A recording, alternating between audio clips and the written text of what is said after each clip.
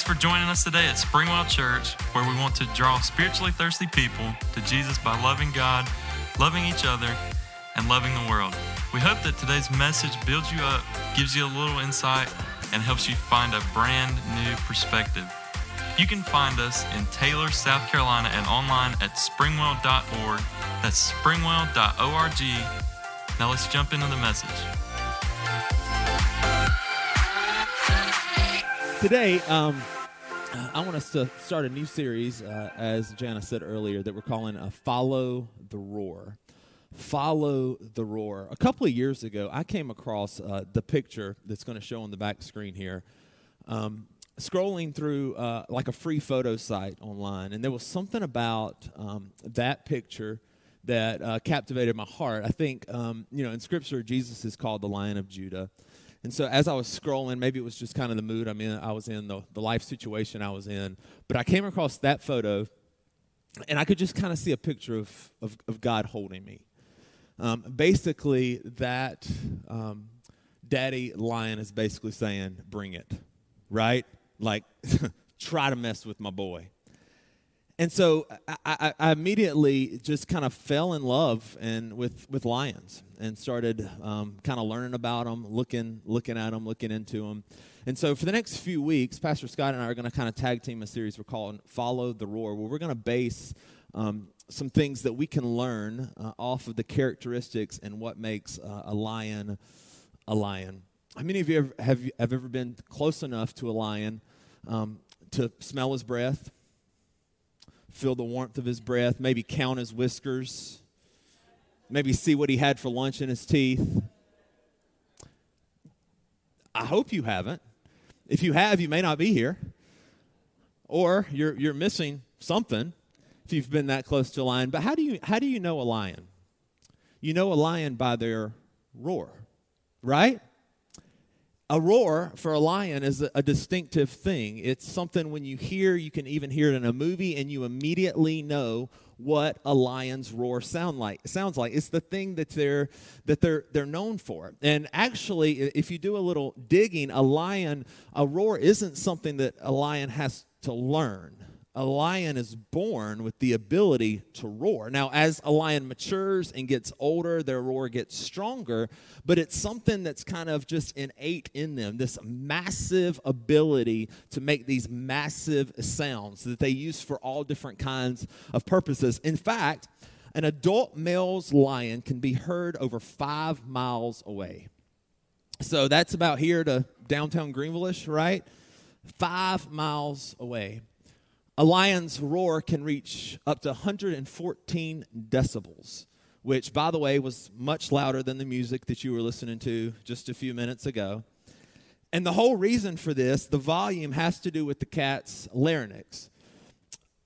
Most animals have triangular vocal cords, but a lion's are square and flat, which allows them to respond more easily and louder because it allows more air to pass through. A lion is born with a natural ability to make roaring sounds. And as humans, we are born with some natural abilities as well. Now, we're born, as the Bible says, because of the fall of man in Genesis, we are born into a fallen nature, into a sin nature.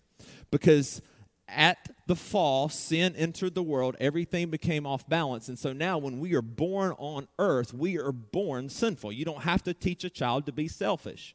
If you don't know that, you don't have any kids, you've never been around any, you've never seen any on TV. You don't have to teach a child to be selfish. We're born into sin, but we're also born with this natural desire and ability to love and to desire to be loved. We're born with this ability to want love and this ability to give love and to serve other people. I mean, even if you're not a believer in the room today, I think you would have to be willing to admit that it feels good to love other people. Like something just happens inside of your soul when you serve somebody else or when you give to somebody else or when you sacrifice something for somebody else. It's not necessarily just a Christian thing, but we are born with this natural desire to give back. And for those of us that are believers, that do claim to follow Jesus, that should be even more, right? because Jesus himself sets the tone for that. And so our desire and our ability to love should even be higher. In fact, Jesus said that love would be a natural mark on us. In John 13:35, this is Jesus speaking, and he says this. He says, "By this, everyone will know that you are my disciples, if you love one another."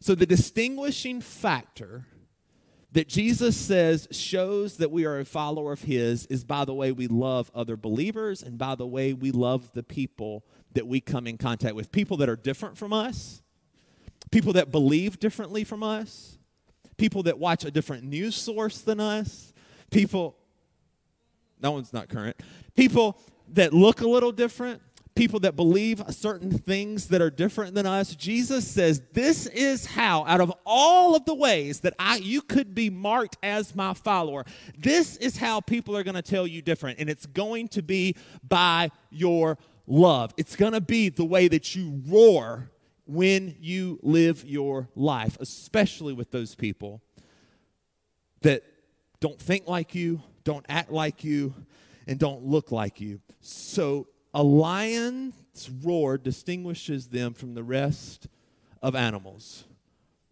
Our love should be the thing that distinguishes us.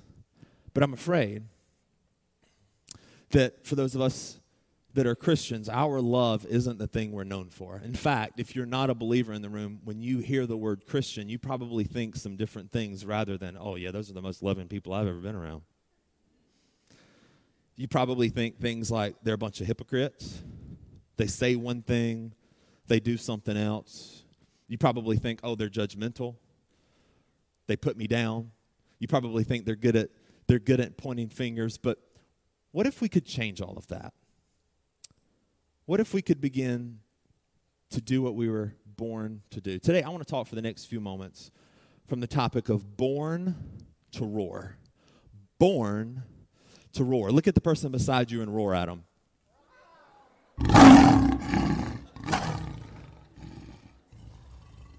I got him to throw that in there just for fun. Wasn't that fun? Born to roar. It's what we're born to do. I have a simple message for you that I want to just kind of talk through over the next few moments, but I think it's going to be a good reminder to some of us and a good challenge to others. So let's get started. Luke 5, starting in verse 17. This is what it says. It says, one day, while Jesus was teaching, some Pharisees and teachers of the religious law were sitting nearby.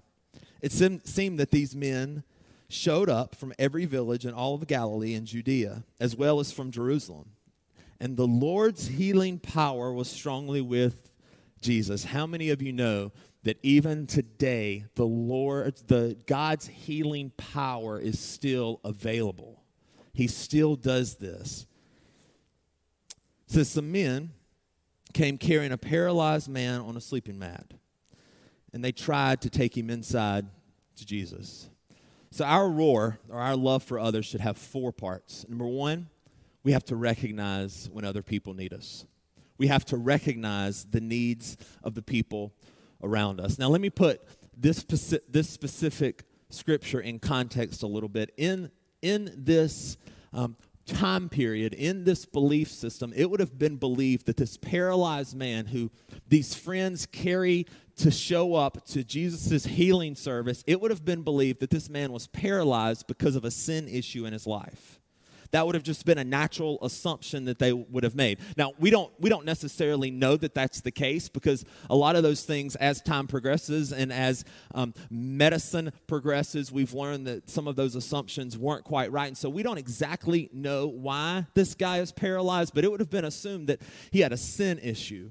And I think that's really important to draw out because of the way that Jesus is about to interact with this man. Because Jesus doesn't interact with this man, and these friends this day do not interact with this man based on his brokenness or his sinful disposition. In fact, it's almost like in just a few moments that Jesus reaches out and loves this guy even more because he's broken and paralyzed and hurting and possibly has a sin issue. And here's what I want us to understand this morning, and we are amazing at this as a church, but this is why we exist as a church.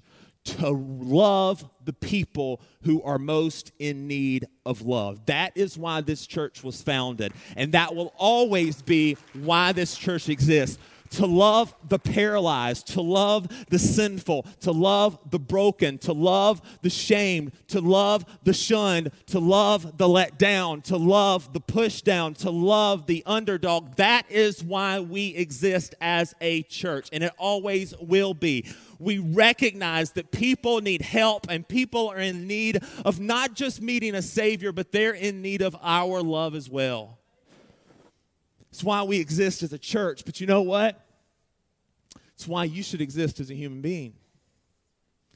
It's why I should exist as a believer in Jesus, to recognize the hurting people around me and to love them right where they are. To look for these kind of people as I live my life.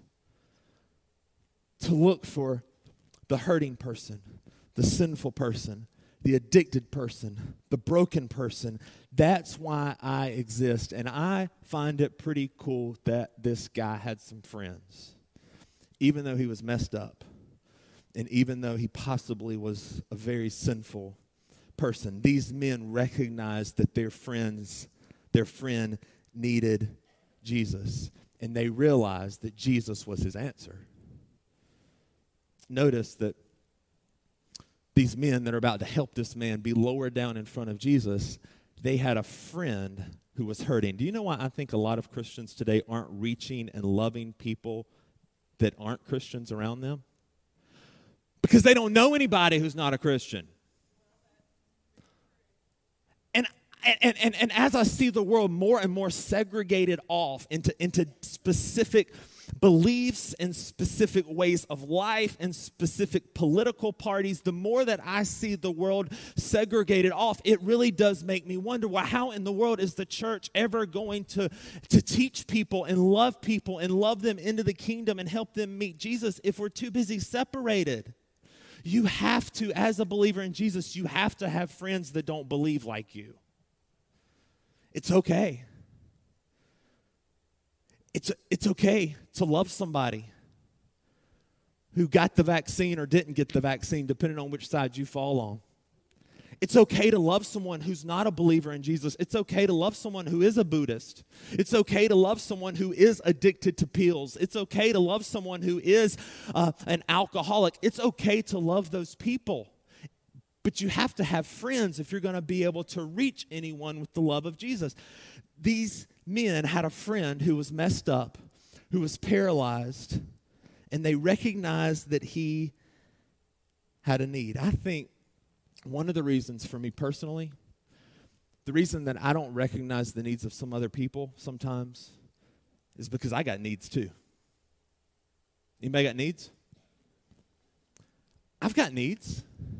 And so sometimes I can get so concentrated on my life situation that I fail to see what other people are going through.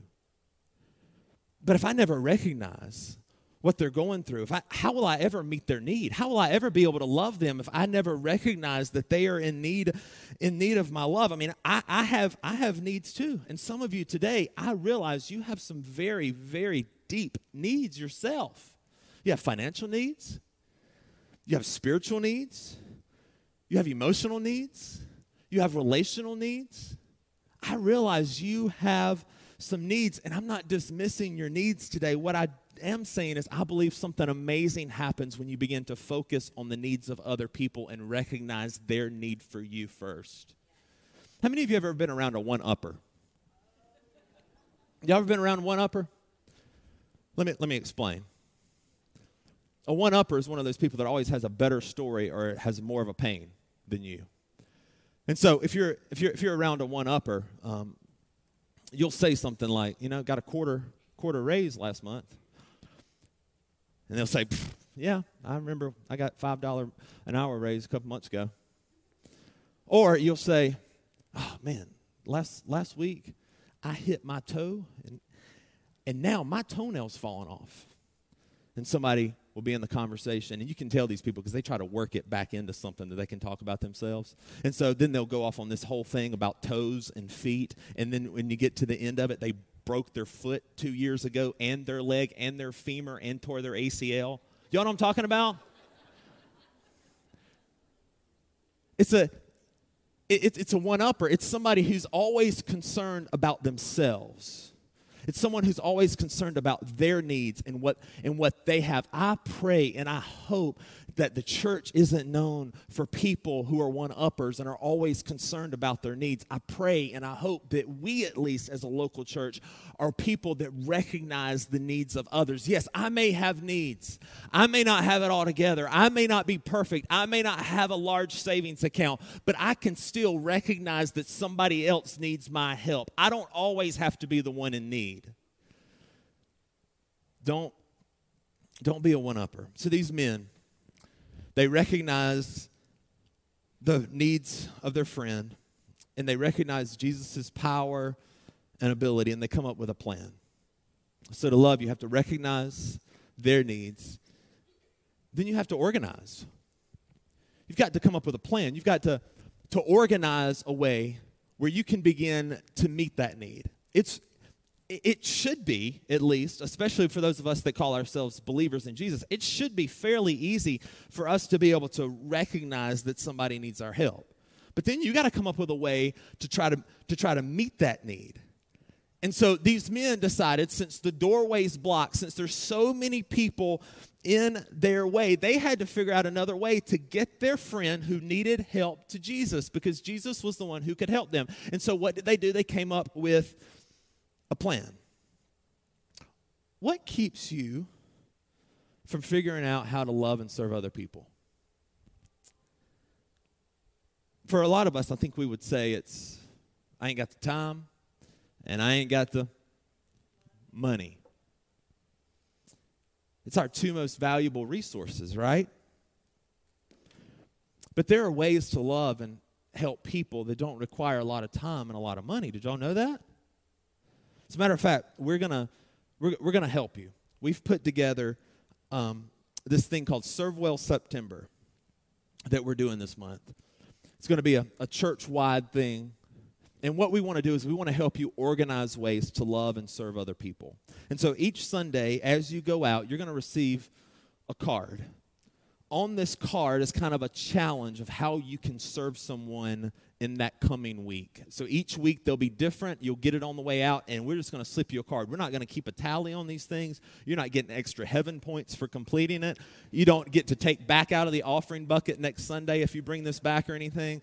But we're going to give you a card, and it's going to have a challenge on there each week. There's also going to be a table in the lobby. And at that table, there's actually even more options of things that you can do, some organizations you can partner with.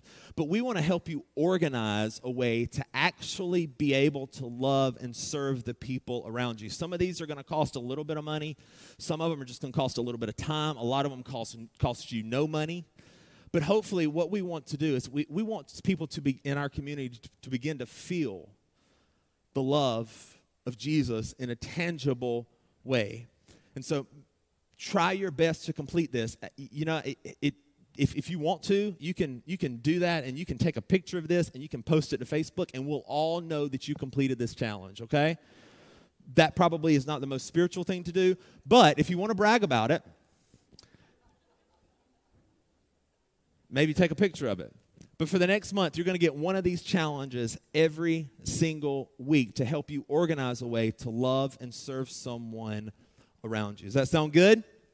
And our hope is that after September ends, that those cards can kind of spark ideas for you to continue to love people. Maybe do it as a family, maybe do it as an individual, but hopefully it'll spark ideas, and it won't just end in September, because you have to recognize a need, and then you have to organize. You have to have a plan to meet the need. So these men, they have their plan, and then they put it into motion. Verse 19 says, but they couldn't reach him, talking about Jesus, because of the crowd. So they went up to the roof and took off some tiles. So they're breaking and entering at this point. Then they lowered the sick man on his mat down into the crowd. Isn't it interesting? And I just thought about this. I don't have an answer. But earlier it said that he was paralyzed. Here it says he's sick. Isn't that interesting? I thought it was. On his mat. down into the crowd, right in front of Jesus. So recognize, organize, and then you got to act. If we're going to love people, we've got to recognize their need. We've got to come up with a plan, and then we've got to do something about it. Can I tell you what drives me nuts? Is when somebody presents a problem, especially to a believer in Jesus, and all they ever say is, I will pray for you. Now, I know I'm a pastor. I'm a pastor, and I'm supposed to say that prayer works, and it does. Prayer is so essential to the life of a believer. Prayer literally changes things. But what I'm afraid is that as believers, a lot of times, we excuse inactivity and call it prayer. And I'm afraid that even the church globally as a whole, when something in our world happens, we're always going to pray for them. But as I look through the Gospels and as I look at the behavior of Jesus through the Gospels, I don't see a Jesus who just prays for people. I see a Jesus who acts on behalf of people. So yes, prayer is great. Pray for people. Prayer changes things. Prayer heals people. Prayer changes destinies and eternities. Pray for people, but don't just pray. Meet the physical need to act on what you can. There's got to be action. Jesus didn't just always bless people and pray over them. Jesus met their needs, as we're about to see with this paralyzed man. So we have to act. Now, I've always read this story. I learned about it at Bible school. But I've always read this story, and I've always wondered, how did they get up on that house? Anybody else thought about that? Because keep in mind, they are toting this paralyzed man, right? And so I guess I always pictured them like had a rope and they're like shimmying up the house, you know? Y'all are nervous that I'm either going to split my pants or by this. But I guess I always pictured that they were like shimmying up this house. But then I started thinking, well, the paralyzed man couldn't help him. So what's happening? Like, poor fellas, they're probably banging him against the side of the house, right? And so I had this picture in my head that they're using like a carabiner and a rope and trying to shimmy up this house so that they can get on the roof. And then they tear off the roof with a sledgehammer and then they drop him down, right? But that's not how it happened. How this would have actually happened was it would have been typical of homes in this time that there would have actually been steps up to the roof of this house. And beyond that, there would have been steps to the roof, and then the roof would have been a series of tiles that would actually shift. And so once you kind of took one tile out, you could kind of shift them around, and then you would make a hole for them to lower this paralyzed man in. And do you know what hit me when I read that? Is sometimes I make serving and loving other people so hard. These men recognized that this paralyzed man had a need. They came up with a plan, and they organized a plan to get it done. And then they acted in a way that made sense. What keeps you from loving the people around you? Especially, what keeps you from loving the hard to love around you? Because a lot of times, I make it too complicated. I think I got to shimmy up a house when the steps are right there. Some of you, you want to help people. Like you have a heart to help people. Some of you can think of needs right now and some people around you that really do need your help, but you haven't been able to figure out how to help them. Can I suggest you look for the stairs? Like, what do you have in your hand? What do you already have that you can love someone in a tangible way, that you can serve them in a tangible way? Sure, you may not be able to remodel their house, but do you have some Lysol wipes at home and some Windex? Could you go clean it? Sure, you may not be able to pay their power bill for them, but could you invite them to stay with you the night? Look for the stairs. And we make this thing so complicated. Sometimes the thing that people need most isn't anything that you can give them, but it's your attention. Sometimes looking for the stairs and serving people in a tangible way doesn't look grand and it doesn't look huge. It looks like a phone call when that person is on your heart. Sometimes it looks like a text message when you know they had a bad day yesterday. So these men, they look for the stairs, and they begin to take this paralyzed man up to the stairs and begin to take parts of the roof off. Now, the stairway is there, and the roof can be easily manipulated, but you know what? These friends still had to do something. They still had to act. And so, let me try to reenact this, maybe if it would have happened in the South, okay? So, you have this guy, we'll call him Billy. He looks at another friend, we'll call him Bob. He says, Bob, there's too many people down here in this doorway. All these people done moved down here, and we can't even get in there. And Bob or Billy, whichever one I didn't say earlier, looks at the other one and says, what do you reckon we ought to do? Billy says, let me think about that here for a second. All right, I think I got an idea. Something's coming to me. Yep, I got an idea. Why don't you go out there to your F-150? I know you got some string back there. So why don't you go out to your F-150, bring that string with you, and we'll take Bubba, and that was the Southern B name I was missing. So and we'll take Bubba. I'll just sling him over my shoulder, and we'll walk up them steps right there. And when we get up to that roof, we can just tear open some tiles, and we'll just put him right there smack dab in front of Jesus. And Bob or Billy, once again, whichever one I didn't say earlier, says, well, I've gotten arrested for breaking and entering before. I reckon I can do it again. And sure enough, they tote Bubba up to this roof. They lower him on some ropes, smack down there in front of Jesus. Now that sounds crazy and it sounds extreme, but real love is willing to do extreme things. I'm not condoning breaking and entering, unless that's what it takes. But I'm not condoning breaking and entering. But what I am saying is, what if the world, when everything seems to be falling apart, everything seems to be going to hell in a handbasket, what if the world could look at the church and say, I know they can do something because I've seen their love?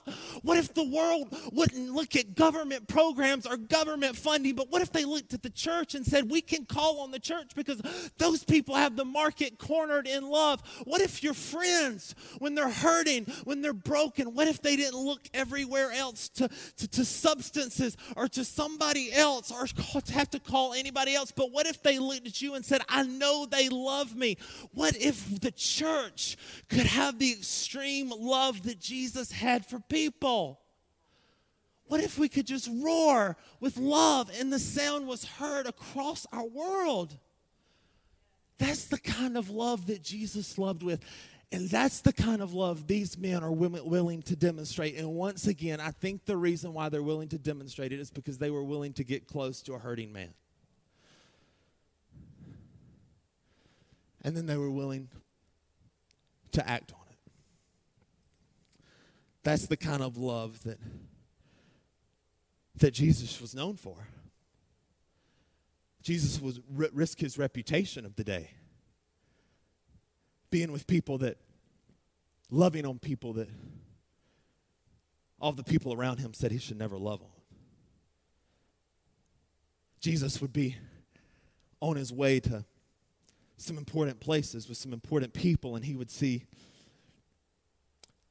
a woman crawling on the ground just looking to be healed, and he would stop. And he would heal this lady. He was okay with interruptions. Jesus would ultimately lay down his life because that is the kind of extreme love that Jesus was willing to take action on. What if just us in this room, just the people watching online, what if we began to love with that kind of love? You may tell you what would happen? With social media and with news media this day and age, it would take about 2 days for the world to hear about it. But we've come so far from what Jesus really did, haven't we? Because of our bickering and our arguing, and because of I've got to get mine, I've got to prove I'm right. We've come so far from what Jesus taught. But what if we were willing to act in the way that he acted? And I think that one of the problems, one of the things that blocks us from loving other people, for some of us today, is you think they don't deserve it. You're not willing to act. You recognize their need. You can organize a plan, but you're not willing to act on it because you think they don't deserve it. Well, they put themselves in that situation. They made the bad choice. It's their problem. You know what? I never saw Jesus wait for justification before he loved somebody. Love never waits for justification. In other words, love never waits on someone to deserve it. Let's be people that don't wait on justification before we love somebody. Let's be people who have an extreme way of acting on our love for other people. So now it's Jesus' turn in the story to do what he does. And it says in verse 20, seeing their faith, Jesus said to the man, young man, your sins are forgiven. But the Pharisees and teachers of the religious law said to themselves, who does he think he is? That's blasphemy. Only God can forgive sins. Now, before we go off on the Pharisees, keep in mind, they've waited on this Savior for a long time. So what they're doing here does make sense because other people had claimed to be able to do this. But then, verse 22 says, Jesus knew what they were thinking, so he asked them, why do you question this in your hearts? Now, that would have been the thing I'd been like, okay, maybe you're right, Jesus. Is it easier to say your sins are forgiven or stand up and walk? Jesus says, so I will prove to you that the Son of Man has the authority on earth to forgive sins. Then Jesus turned to the paralyzed man and said, stand up, pick up your mat, and go home. Now, this is a strange interaction, but it is significant. Jesus having the ability or claiming to have the ability to forgive this man's sins would have been a big deal. It was blatant blasphemy if he wasn't really Jesus. And so the Pharisees kind of call him out on this. They're like, hey, who do you think you are? And then Jesus kind of makes a counter argument by healing this man and telling him to pick up his mat and to go home. Do you see what had to happen was Jesus wanted to prove and confirm that he had the power to forgive sins by making an act of love and healing the man. The way that you and I prove through our actions that Jesus is who we say he is by the things that we do. And so Jesus says, you're forgiven. The Pharisees say, I'm not so sure. And Jesus is like, sermon illustration, and gets the man up and tells him to pick up his mat and go home. In other words, the way that you and I can most easily prove that Jesus is real, because that's our job as the church, is by acting in love to other people. You can talk all you want to, but until you show love, and until you begin to love in a tangible way and act on the things that you know are right, people won't understand your love. Now, the opposite is true too. You can't just show love and never tell them about Jesus either. But we have to act. And so Jesus gives these Pharisees a true picture of his power of forgiveness through the act of his love. And watch what happens next. Verse 25. It says, and immediately, as everyone watched, the man jumped up, picked up his mat, and went home praising God. Everyone was gripped with great wonder and awe, and they praised God, exclaiming, "We have seen amazing things today." So you've got to recognize the needs of others. You've got to organize. You've got to come up with a plan. You've got to act. And then, what I've noticed is you always receive.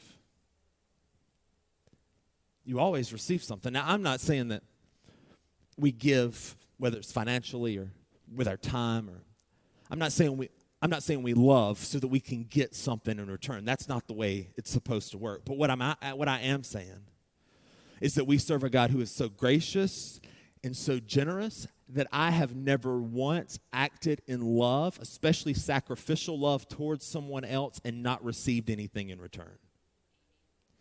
It's not always monetarily, although sometimes it is. Sometimes God does bless you financially because of the way that you're willing to bless other people. It's true. I know that some churches talk about it too much, but some don't talk about it enough. But it's not always financially. Sometimes it's just a joy that you get. Sometimes it's the way your faith is built. I mean, can you imagine? Can you imagine what Billy and Bob, can you imagine the story they went home telling? I mean, partly because, and I don't know if you've thought about this, but if Jesus didn't heal this man, how would they have ever gotten him back out of there?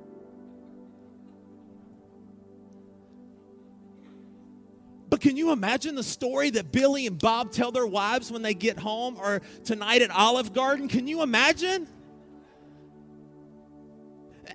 Can you imagine what they receive? Can you imagine the joy that they go home with? Can you imagine that they don't walk home? They run home behind Bubba, and they're like, "Everybody, look at Bubba. Look what happened." And can you imagine how their faith is forever changed in this man, Jesus? Why? Because they were willing to recognize his need. They were willing to organize a plan, and they were willing to act on that plan. And they received something far greater than an afternoon of watching college football would have given them, assuming this was football season. It's just the way God's economy works. And so these men, they go from frustrated friends to dedicated followers of Jesus. They go from people that love this friend but probably always had to kind of pull him along with them, to people that are now running behind Jesus' sermon illustration because they were willing to love. They were willing to roar. They were willing to let their love be heard. With every head bowed and every eye closed. Some of you in the room this morning, you don't have a relationship with Jesus. And why am I talking so passionately about what I'm talking about? Because we love you. And we want to do a better job of showing it. So if you're in the room this morning and you don't have a relationship with Jesus, but you feel like he's knocking on the door of your heart, and as I've been talking, you've been thinking, wow, I am loved. Something is different. Would you pray this prayer in your heart or out loud even? It's not a magic prayer. It's more of just a confession. Just say, Jesus, thank you for loving me. I know I've sinned. I know I've messed up. I've missed the mark. But I also know I can't do it by myself. So would you come into my life and forgive me? Thank you for taking the punishment that I deserved. Thank you for dying and raising from the dead. Thank you for being my living hope. My life is yours. For the other people in the room right now, who needs to hear your roar? That name, those people that you just thought about. Let's make it happen. Can we be a church globally, but can we be a local church who pushes aside all of the stupid arguments of the day and all of the presuppositions that our minds think of? And can we be people that just let our love be heard loud and clear to the people around us? Sure, we still hold on to right and wrong, but we love in spite of it. Can we be people that don't wait to justify why they deserve our love, because we never deserved the love of God and He gave it anyway? Can we be people who spark a revolution in our city? A revolution that loves first and is willing to act on it, that loves in spite of political beliefs, in spite of skin color, in spite of age, in spite of race, in spite of anything. Can we be people that love the people around us? God, thank you so much for a church that is founded on this principle. God, I've seen it time and time again. The way people are welcomed into this place. People that a lot of other churches, a lot of other Christians wouldn't have thought much of. God, thank you that so many people under the sound of my voice right now, thank you that our pastor sees the way that you see. Lord, may our love be loud. We're born to roar. May people feel it. May people know it. And may you just give us the audacity to do it in spite of our fears, in spite of what we don't have, in spite of not feeling like we have the perfect plan. May we just love people. May we serve people well. In Jesus' name, amen.